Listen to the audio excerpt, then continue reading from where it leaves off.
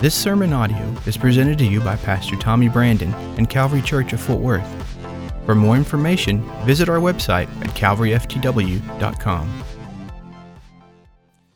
I stand in the pulpit today for the very first time in 98 days. And I have purposely taken this time away from my public speaking ministry. And without question, I must confess that this is the longest silence that I have ever experienced in nearly 49 years of gospel ministry. That is a long time for a little boy that wouldn't talk till he was about 3 and had to be bribed into talking in the beginning, and yet I have not shut up from that time until now. The reason that I have chosen the road of silence for these almost 100 days following the tragedy that affected mine and Sherry's life and our family is that I confess that I knew that ultimately this day would come again, and frankly, in a lot of ways, I dreaded it. The reason that I dreaded this moment was because I have been immersed for the last 98 days in a school of learning. And I have been involved in learning the ways of God in deeper manners than ever before in my life. For you see, I stood at the helm of this local church congregation for some 40 years, and I thought in that length of time that I had a pretty good handle on the suffering and the anguish that was in our world. I thought that my life was pretty well woven into the tapestry of what the nitty-gritty now and now was all about, and I was convinced that I had a grip on those things. For you see, in my world, all of those days and years that I served as a local church pastor, there were a certain number in my congregation that every week would be in local hospitals. And for many years, I would put up to 40 to 45,000 miles a year on my automobiles, traveling to visit people in hospitals all around the country. Also, I experienced in that time a thinking that I had a grip on the anguish and the struggles in people's lives. Every week there would be a series of calls from people that would call me and would want to talk about the problems in their world, in their lives. Problems like the problems of aging parents, or faltering marriages, or rebellious children, and the struggles that they faced on a weekly basis. I was brought into their world, and therefore it convinced me that I had a grip on the suffering and the anguish that people experienced. And then very often I was called on to officiate a funeral. Usually it was the passing and the homegoing of an elderly person that had slipped away from us. But occasionally there was that tragic bereavement situation in which I was called on to step in and walk with people on their journey through that valley experience.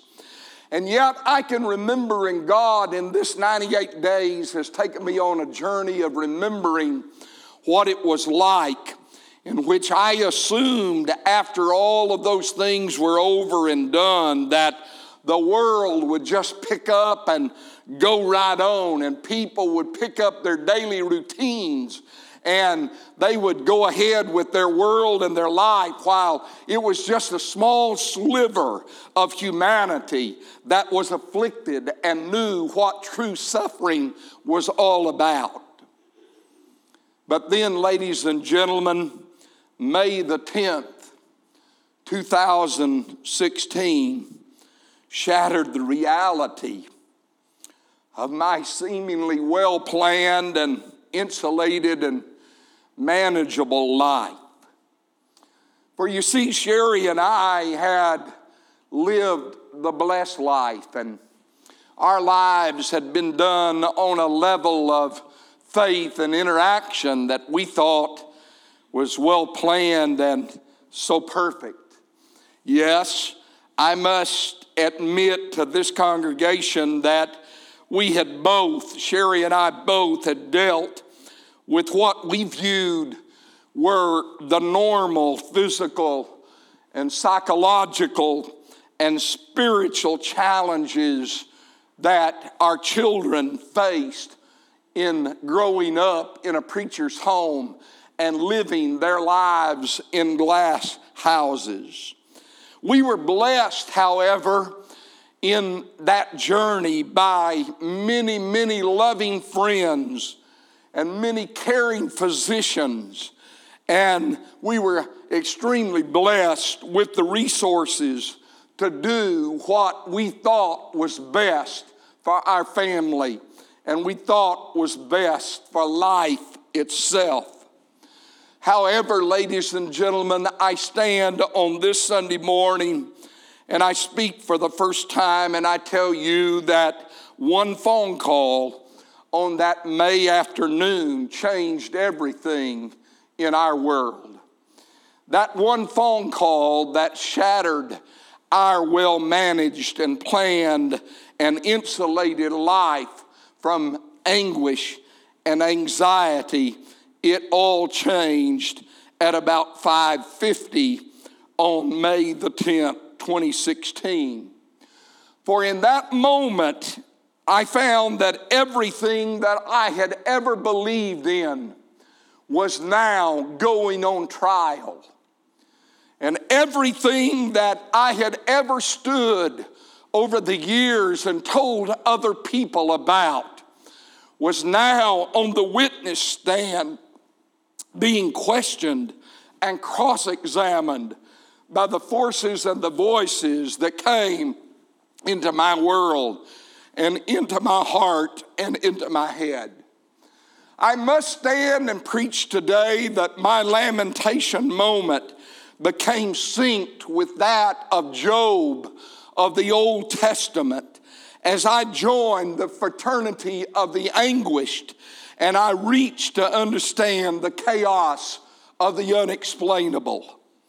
And since that day, I have found myself for these past 98 days forced to enroll in the graduate school of grief. And oh, I have dreaded this point today because I knew I needed to say these few things in the introduction of my message this morning. Oh, the life lessons that I am now learning. They are real. They are poignant. They are tangible.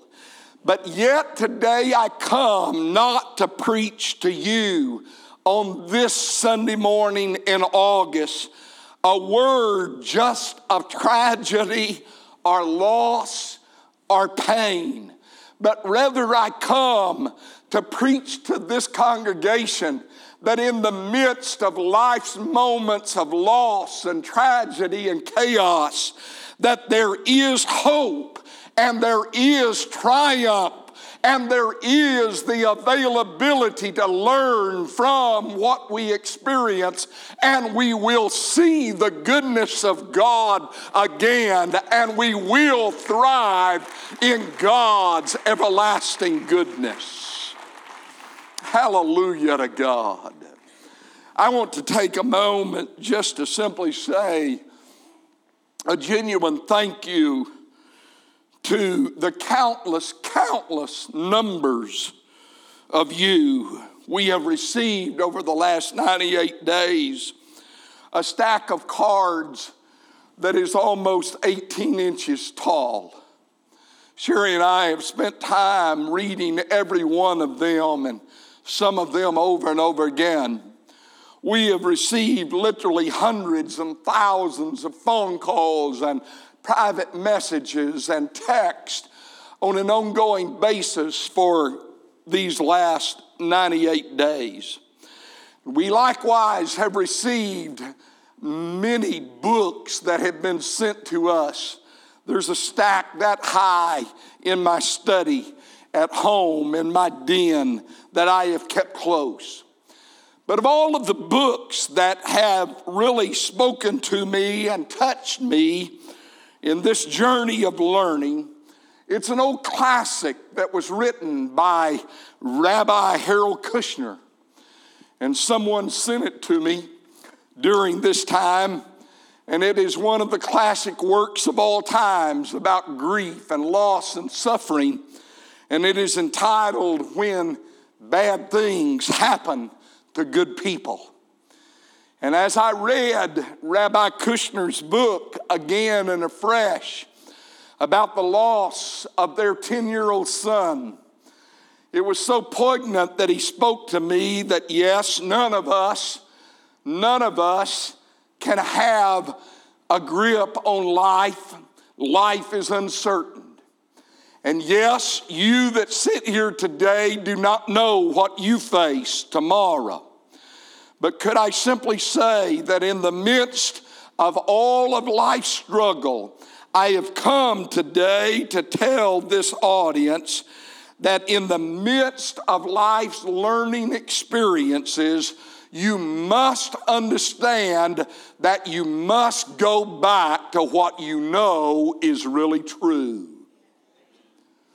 Could I speak to someone this morning before we go to the Word of God? And before I open the textbook and I share with you from the Word of God what He has spoken into my heart for you this day, could I tell you that Sherry and I have found out that in great tragedy, the great things that were taught us as children have been the anchor of the soul.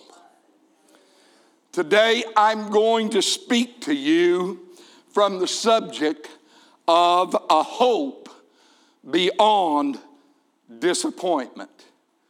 I want to talk about a hope that supersedes life's disappointments. I want to talk about something that will anchor you when you don't know whether you're going to survive or not. One of the things that kept coming to my mind in the time after our tragedy and Allie's death was this, that God began to bring back to me all of those scriptures that I had memorized as a child in children's church and in youth as a young man, and that I had hidden away in my heart. Could I just make a point today that it's not whether you will experience bad times at some point. It is a matter of when you will experience a challenge and a bad season and bad times. And I can remember driving up Interstate 35, weeping uncontrollably, and my son, Bo, was driving me, and we were headed to pick out a place to lay Allie to rest. And I was uncontrollable in my prayers, saying, no, this cannot be happening.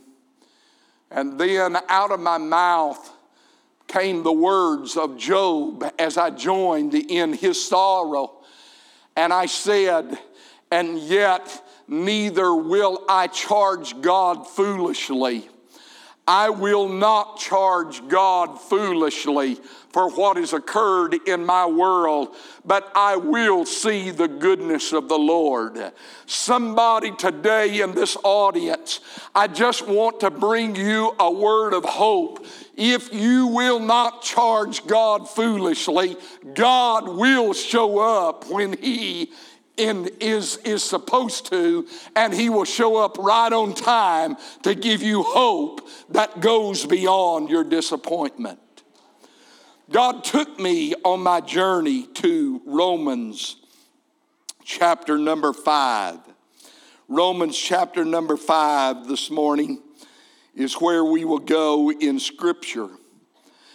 And the great Apostle Paul gives some insight that I want to share with you in this discourse.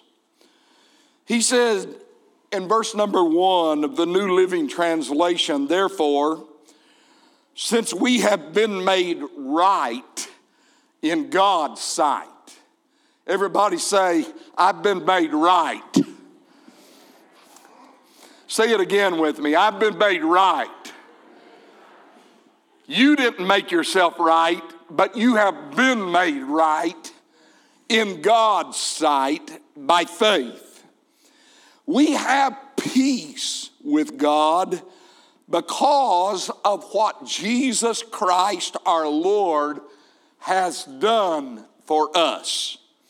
Because of our faith, Christ hath brought us into this place of undeserved privilege where we now stand. And we confidently and joyfully look forward to sharing God's glory. And then the Apostle Paul in verse 3 gets into the heart of the matter, ladies and gentlemen, when he says something that I wrestle with. He said, we can rejoice too when we run into problems and trials. For we know that they help us develop endurance. And endurance, verse 4, develops strength of character, and character strengthens our confident hope of salvation.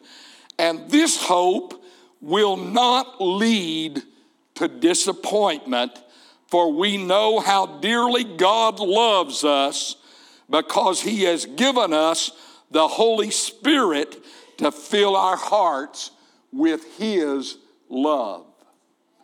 Let me talk about what Paul teaches us in Romans 5.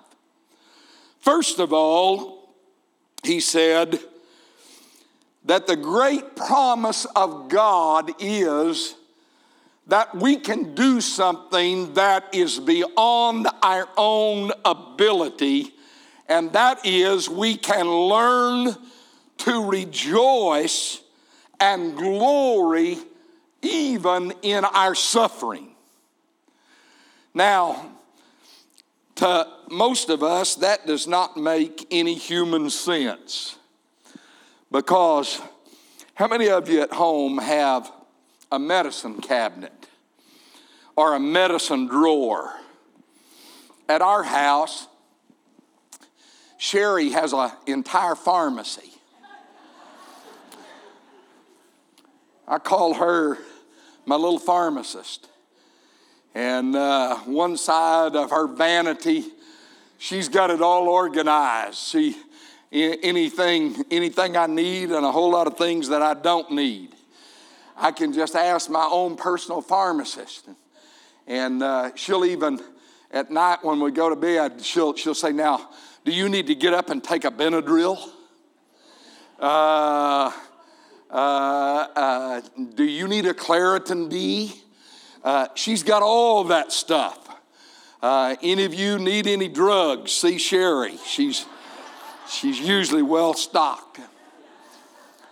The fact is that most of us in our American culture We actually will do almost anything to avoid the act of suffering. Because we have found that if you can just find the right pill, you can find the right chemical combination, that it will dull anything we think from a headache to a heartache. We find ourselves in a culture in which we will do anything to avoid suffering. And yet spiritually, the Apostle Paul tells us that we can find the fact that even in our seasons in life of suffering, that we can find a way to glorify and utilize the seasons of our suffering for our good. Now, there's not any of us that would volunteer to walk that road, but I will simply say today that it has been impressed on me more and more as I have watched the Olympics this year and watched the athletes as they have struggled and striven to just have a couple of minutes, for some of them, of fame, to simply strive for a gold medal, which I looked up last night because I'm Curious George, and I was always under the illusion that those medals they worked for and they won were pure gold, the whole medal was. And I looked up last night, and the last time they were solid gold was in 1912. And since 1912, they are just a combination of sterling silver and bronze that is just overcoated with 24 karat gold. And so therefore, they do all of that work to just win a medal. It's just silver and bronze and some gold that has been attached to it. And yet, in their struggle for a prominence and a gold medal, they undergo a whole lot of suffering. A whole lot of suffering.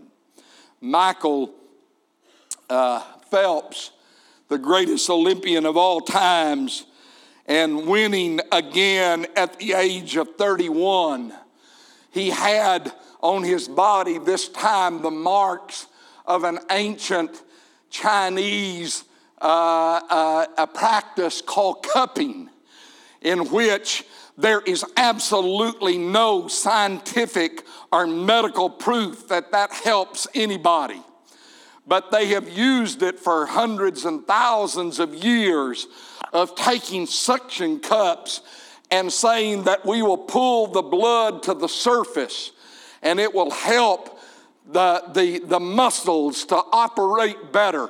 And his body, I noticed, was marked by these cups as he practiced trying to alleviate the pain of a 31-year-old Olympic swimmer's body. You say, Pastor Ron, what are you trying to say? I'm trying to say that the Apostle Paul tells us that our suffering, our seasons of suffering, develops in our lives endurance. It gives us the foundation to either give up or go on, to give up or press forward. I'm glad to stand in this pulpit today and speak to somebody. If you are in a time of struggle or suffering in your world this week or this moment, please don't give up on God, and please don't charge God foolishly, but learn that suffering endures for a night. But ladies and gentlemen, I'm glad to stand here under the power of the anointing of the Holy Ghost and tell my audience that joy does come in the morning. There is value in learning to suffer with grace, for it produces endurance.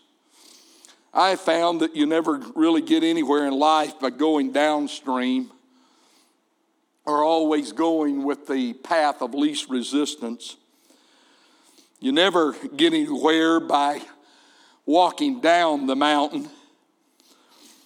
Justin and our grandchildren spent last week in Colorado Springs, and the kids were so excited that they got to go on a real mountain hike. And I asked how it was. It was, 4 miles, 8 miles, something. And 4 miles up, 4 miles down.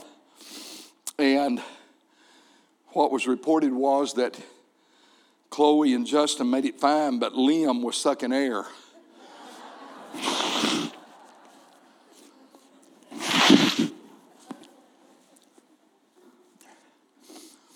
And I told him on the phone, I said, you made it. You made it, though. You saw a part of God's great beauty and creation by willing to climb the mountain. And just remember this, son, that every now and then in life, you have to climb a mountain in order to see God's beauty and to build that stamina and that strength, even when you're sucking air. John Madden, the great football coach and analyst, developed a term, and it was called YAC, Y-A-C. And John Madden, you never knew what he was going to say when he was on TV, when he was commenting on a professional football game, but he developed this term, YAC, which means yards after contact. And he developed it to describe what a runner does after he is first hit when he's running with the football. And they started measuring how many yards a runner would run after contact was first made. In the process, there were those that actually majored in yards after contact. One of the most outstanding movies that I ever watched many years ago was the life story of the great NFL runner Walter Payton. And Walter Payton gained over 16,000 yards in his career of running in the National Football League. But what some people don't know, that he got knocked down every 4.3 yards of his entire career. He got knocked down 7,000 times, but he got more yards after contact than he did just running before the contact. Somebody asked the famous runner Emmitt Smith that holds the record in the NFL for yardage. They asked him, Emmitt, do you ever get tired? To which he answered, I play tired. Someone came in this morning and I greeted them in the foyer. And they said, I'm mighty tired. And I said, well, I've always said that tired people run the entire world. So you must be running your part of this world. You're running your part of this world because tired people run this world. Could I tell somebody today on this Lord's Day that great people do not quit when they are tired. They quit when they are finished. And I'm trying to inspire somebody today out of my tragedy, out of my sense of loss, out of my time of silence, out of my struggle. Yes, I have wanted to quit, but ladies and gentlemen, I don't know how to quit. And when you don't know how to quit, you just go ahead and you play through the pain, and you understand that the Apostle Paul said that suffering would be for a time, but it would reap good for you in the long run because it would build your endurance. And how many of you have ever heard me say publicly that, ladies and gentlemen, serving God is not a sprint. Serving God is a marathon. You must learn to endure if you're going to see the end of this race. And then Paul comes along and says, secondly, in Romans 5, that our endurance develops our character. Endurance develops character. I thought I was wise, but I must confess,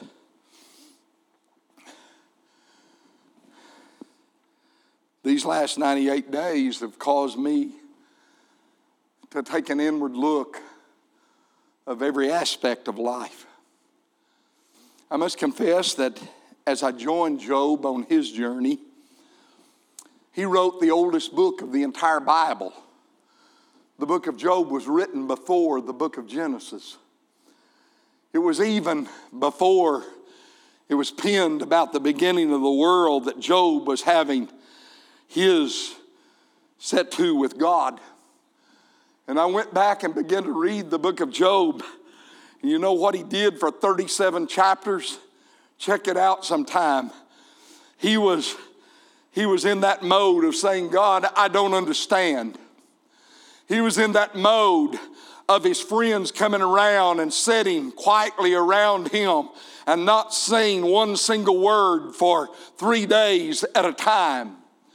It was Job that had an ongoing problem with God. For those 37 chapters, he was in the questioning and the struggling business.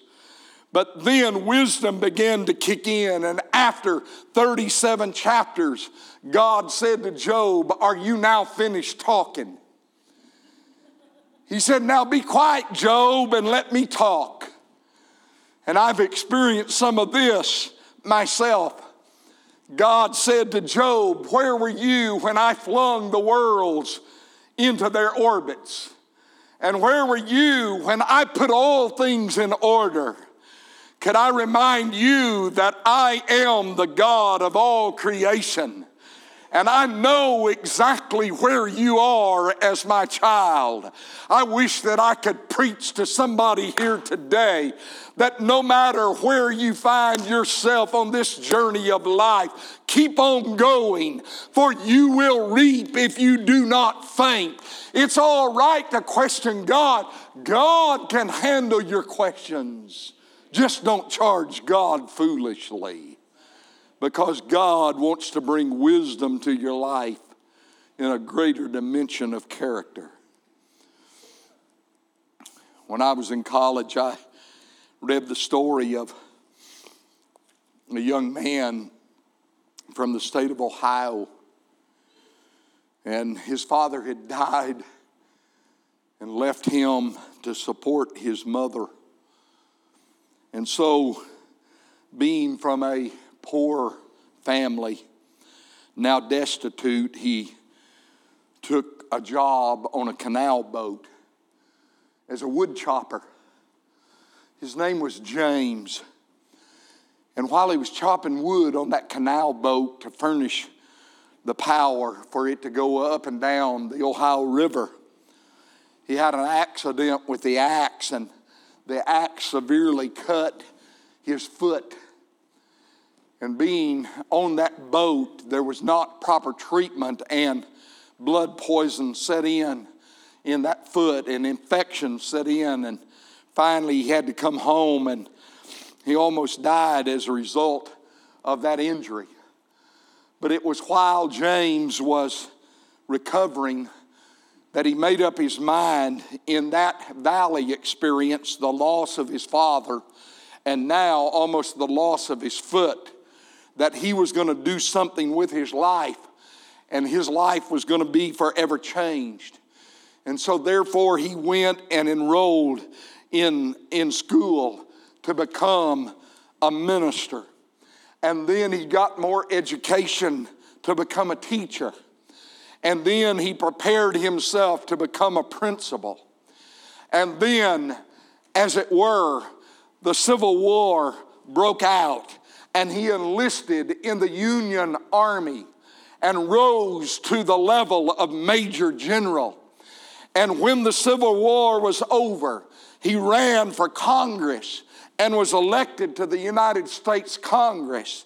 And he became the only U.S. congressman then to ever be elected president of the United States. His name was James A. Garfield. And he was elected after no one else could get enough votes to be elected. He was elected on the 36th ballot by Congress and was placed as the 20th president of the United States.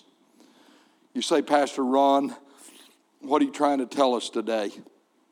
I'm trying to tell somebody that in your pain, God can turn it into endurance, and endurance will be turned into character, and your life does not have to be just a picture of your tragedy, but God has a whole lot more living for you to do.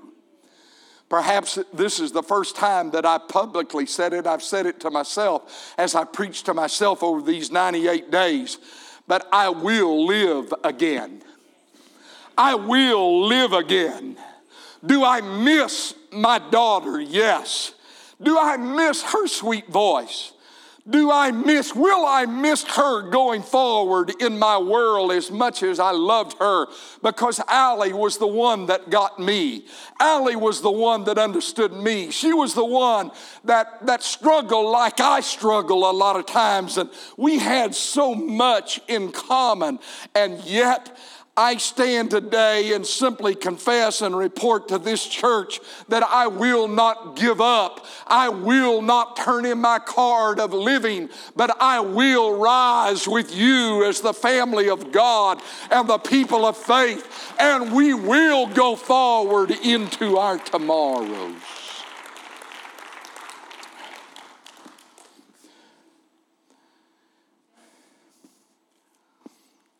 If nothing else,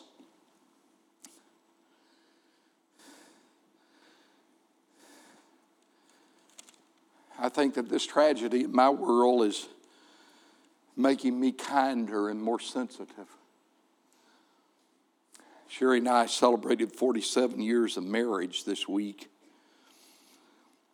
And I purpose that I want to be a better husband. I really didn't know that I could be any better. Except just statements like that prove that I'm full of it.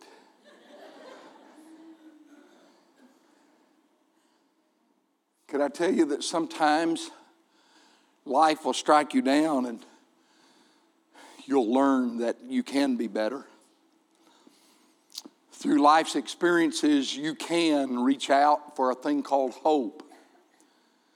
It is said that in the world wars that when there were men that were destined to be in a life raft and floating in the ocean, that usually the ones that gave up hope the quickest were the young soldiers.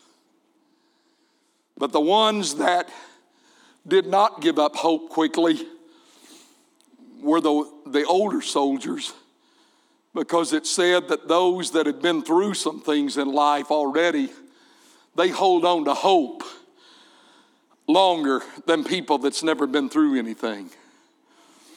I saw Brother Cleveland Richardson's hand go up because he was one of those soldiers that his ship was hit in Pearl Harbor on December the 7th, 1941. And he was one of those soldiers that was in one of those life rafts. He was one that was pulled to safety and his life was spared. Could I simply say to somebody today, don't give up hope, because hope will sustain you and it's greater than your disappointments of life. The Apostle Paul said that your character will be the springboard to your hope of salvation. And I don't know about you, ladies and gentlemen, but the one thing that I cling to is I must be saved. I must be saved. I don't know about you, but this world becomes darker all the time. All around us is filled with chaos and darkness and struggle and untruths. But look up, because God will not leave you without hope. Yes, there might be suffering, but it will produce a stronger character. And Paul says that your character will build up your hope of your own personal salvation. And that hope will not bring disappointment to your life. Chuck Swindoll, one of my favorite Christian writers, the last part of the 20th century and the first part of the 21st century, was asked one day, where does wisdom come from? To which he answered, the gentleman that asked him the question, wisdom comes from pain. Wisdom comes from pain. If you want wisdom, you got to go through some things. If you want to grow in life, if you want hope, you got to go through some things. God is not going to leave you by yourself. But Paul said, this hope will not leave you disappointed. This hope will not leave you to your own devices. Sherry and I, 2 or 3 years ago, had planted some new trees in our yards. And planting trees in the unpredictable weather of Texas is a risk, to say the least. These trees have become almost as Sherry's babies. She checks them. She knows what they're going through. And it reminded me of the fact that I'd studied and read in the past about trees, and that is that when they are attacked and when they go through tough times, there's something about the bark on trees. When they have a wound, the bark has the ability to just knot up and produce a resiliency and a protection around that wounded part of the tree. Could I simply say that there's something about the Holy Spirit? And Paul talks about the Holy Spirit that God has imparted into our world and into our hearts by faith. And he simply has imparted the Holy Spirit that when we are wounded, the Holy Spirit comes and knots up the bark of our lives and makes us tougher inwardly and gives us the stamina to have wisdom and to persevere through the tough times. And we finally get to that place that we reach up and we take a hold of a hope that does not disappoint. And we know that then we have peace with God because of that hope that is eternal. There's no soldier that has ever been in a concentration camp as an American prisoner of war that has ever lost his rank by being in a tough time, by being caught by the enemy. He has never been demoted while he was a POW. He was never stripped of his rank. But usually, when he comes out of that tough time in that prison setting, then he receives a rise in his rank. He receives a reward. I'm telling somebody here today in this little message that I speak from my heart, hang on to God, because suffering will endure for a night, but joy is coming in the morning. And you're going to come out with more character than you've ever had. And that character is going to give you a hope that will not disappoint you in a world of chaos in which things will come that you do not understand. Let me close today by simply telling you what this hope has brought and what God has given me as a personal gift in the midst of my struggle and my tragedy. For the first 48 days,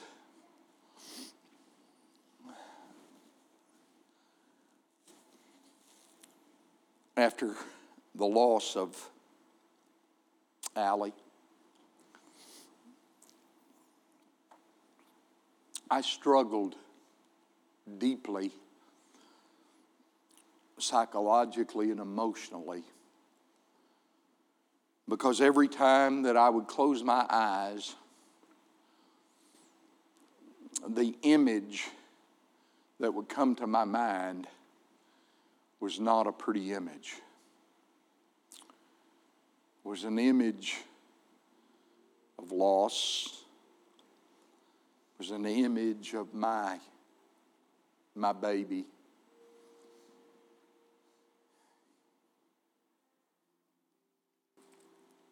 I put together that image from personal conversations I'd had with the people that had seen her.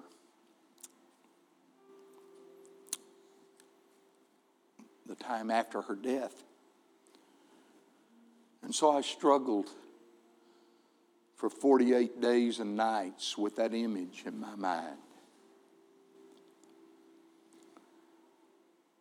And so I went to God in prayer. Oh, the power of prayer. Prayer's not the these and the thous. It's not formal prayers, but when God is your best friend, you just talk to Him about your struggles. And I said, God, I can't tell you what to do, but this is your son Ron, and I'm struggling with that image that is burned in my mind, and that's all I can see. And God, could you give me something that would supersede that image and would give me a hope that wouldn't disappoint me? And I'll never forget it. On Saturday night, June the 25th, I could not sleep all night. And I so wanted to be in church with you, my church family. And I had not slept all night, and about 6 a.m. I went back to my bed. And I said, God, could you give me just an hour or so of rest before I get up and go to church? And ladies and gentlemen, can I report to you today that if I never knew that God existed before this moment, I know He exists now. Because I drifted into a deep sleep at 6 a.m. on a Sunday morning, June 26th. And God gave me a vision. Now, I'm not one to stand and talk about all the dreams and visions that God gives. And I'm not one that operates in that world a whole lot. But ladies and gentlemen, if God ever gives you a real vision, you'll never ever forget it. And He gave me one that gave me a hope beyond my disappointment and my pain. The vision was that I drove up to a restaurant knowing that I was supposed to meet someone. I really did not know who I was supposed to meet. In my life, I've done it many, many times, 1,000 times over the years. I've gone to meetings with people at restaurants. This particular restaurant, I drove up on the front parking lot. I can see the building just as clearly in my mind's eye as I did that early morning hour of June 26th. The front of the restaurant was in a paint that I would recognize. It was in that that Aggie color that their jerseys are, kind of that burnt color. There was another parking lot behind the restaurant, and as I sat in my car waiting to meet someone I did not know, a silver car pulled up on the back parking lot. And I got out of my car thinking that this was who I was supposed to meet, and I started toward the front of the restaurant.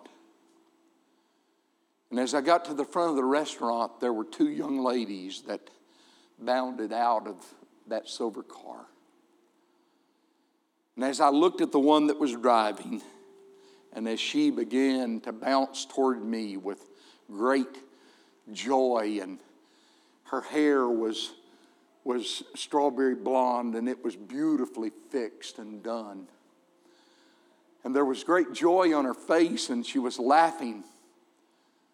And then I realized that it was Allison, my daughter. The other girl walked to her left behind her, and I did not recognize her at that time. And as I walked toward Allie, she was so happy, and she was so full of life. And as I reached my arms out to hug my girl,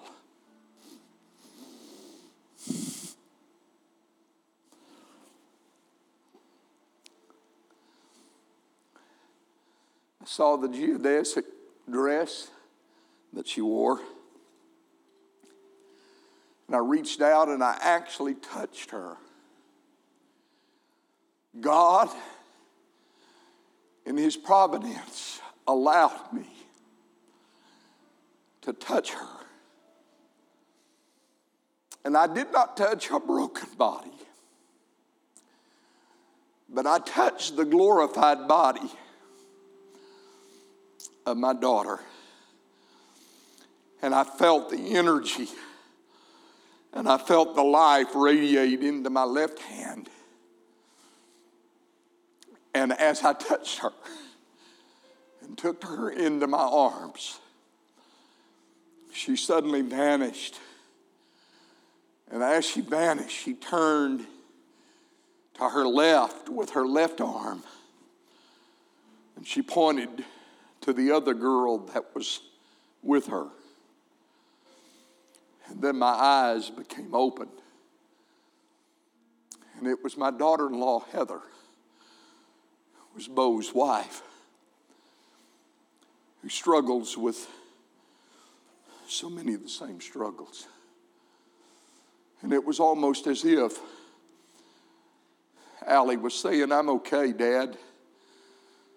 Now behold your daughter. Take care of Heather." Ladies and gentlemen, maybe that doesn't mean anything to you. But could I tell you that from that day forward, God has allowed that vision to be superimposed over the vision of my pain and my struggle. And it was from that experience that my healing process began. You say, "I don't believe you." Well, it's really not a matter of whether you believe me or not, because a man with an argument is never at the mercy of a man with an experience. And could I tell you that my God has the ability to come to where His children are? And if you will make your petition known and say, "God, I'm not telling you what to do, but God, if you know my name, if you know where I'm at as your child, Lord, would you just give me a word of hope that would not bring disappointment? And would you give me the breath of life and the courage to go forward?" I'm speaking to someone in the closing moments of this message on this August Sunday, and I simply tell you that God will take you through your suffering, and He will make you stronger and give you more endurance so that you can come to the place that your hope of salvation is stronger than ever before. Would you stand with me?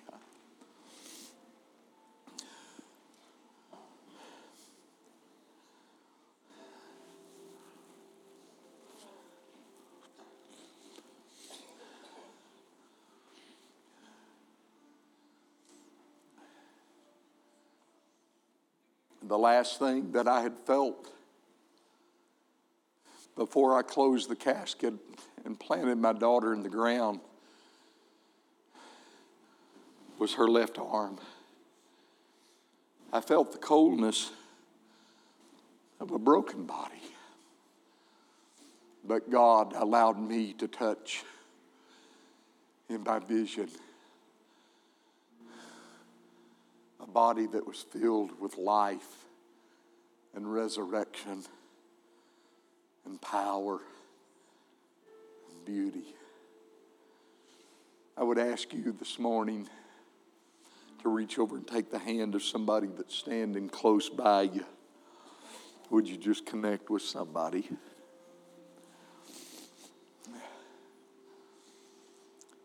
Have no idea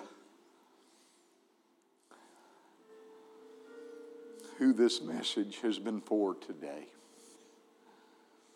Maybe I've just been preaching to me and you've got to listen in. But would you join me on a journey of life? Would you join me on a journey of hope? Would you join me and Sherry on a journey not of our yesterdays? I'm thankful for my yesterdays. But I've got hope that doesn't disappoint. And it goes beyond this present struggle. I'm going to pray over you. Father, I am so indebted. I am so indebted to you as my Heavenly Father. Lord, for your great grace and mercy. God, in all of my emotion, I'm glad that you know the weight of a tear. I'm glad, Lord, that in my brokenness, you have given me hope. I promise you, Father, that I will spend the rest of my life trying to give hope to others. I will tell your story of grace and mercy. I will tell your story, Lord, of how when the unexplainable happens, that we can go on. I will tell the story of the great grace of Calvary Church and the wonderful people that grace this house, oh God, that have poured oil and wine into my spirit and into Sherry's spirit and into our family's spirits. And God, let me be the hope giver, Lord. If I can point someone to you, then my living shall not be in vain. And I ask, oh God, that you would allow us as a people that when we come up against difficult things, let us understand that it's going to ultimately lead to our salvation. And our hope goes beyond this present life. And I ask it in the wonderful and glorious name of Jesus Christ. And could I hear a great big amen from this church? Would you give the Lord a hand clap of praise? Come on, let's give up some love to a God that does not disappoint. Praise God, praise God. Then sings my soul, my Savior God, to thee. How great thou art. How great thou art. Then sings my soul, my Savior God, to thee. How great thou art. How great thou art. Your ticket to dismissal today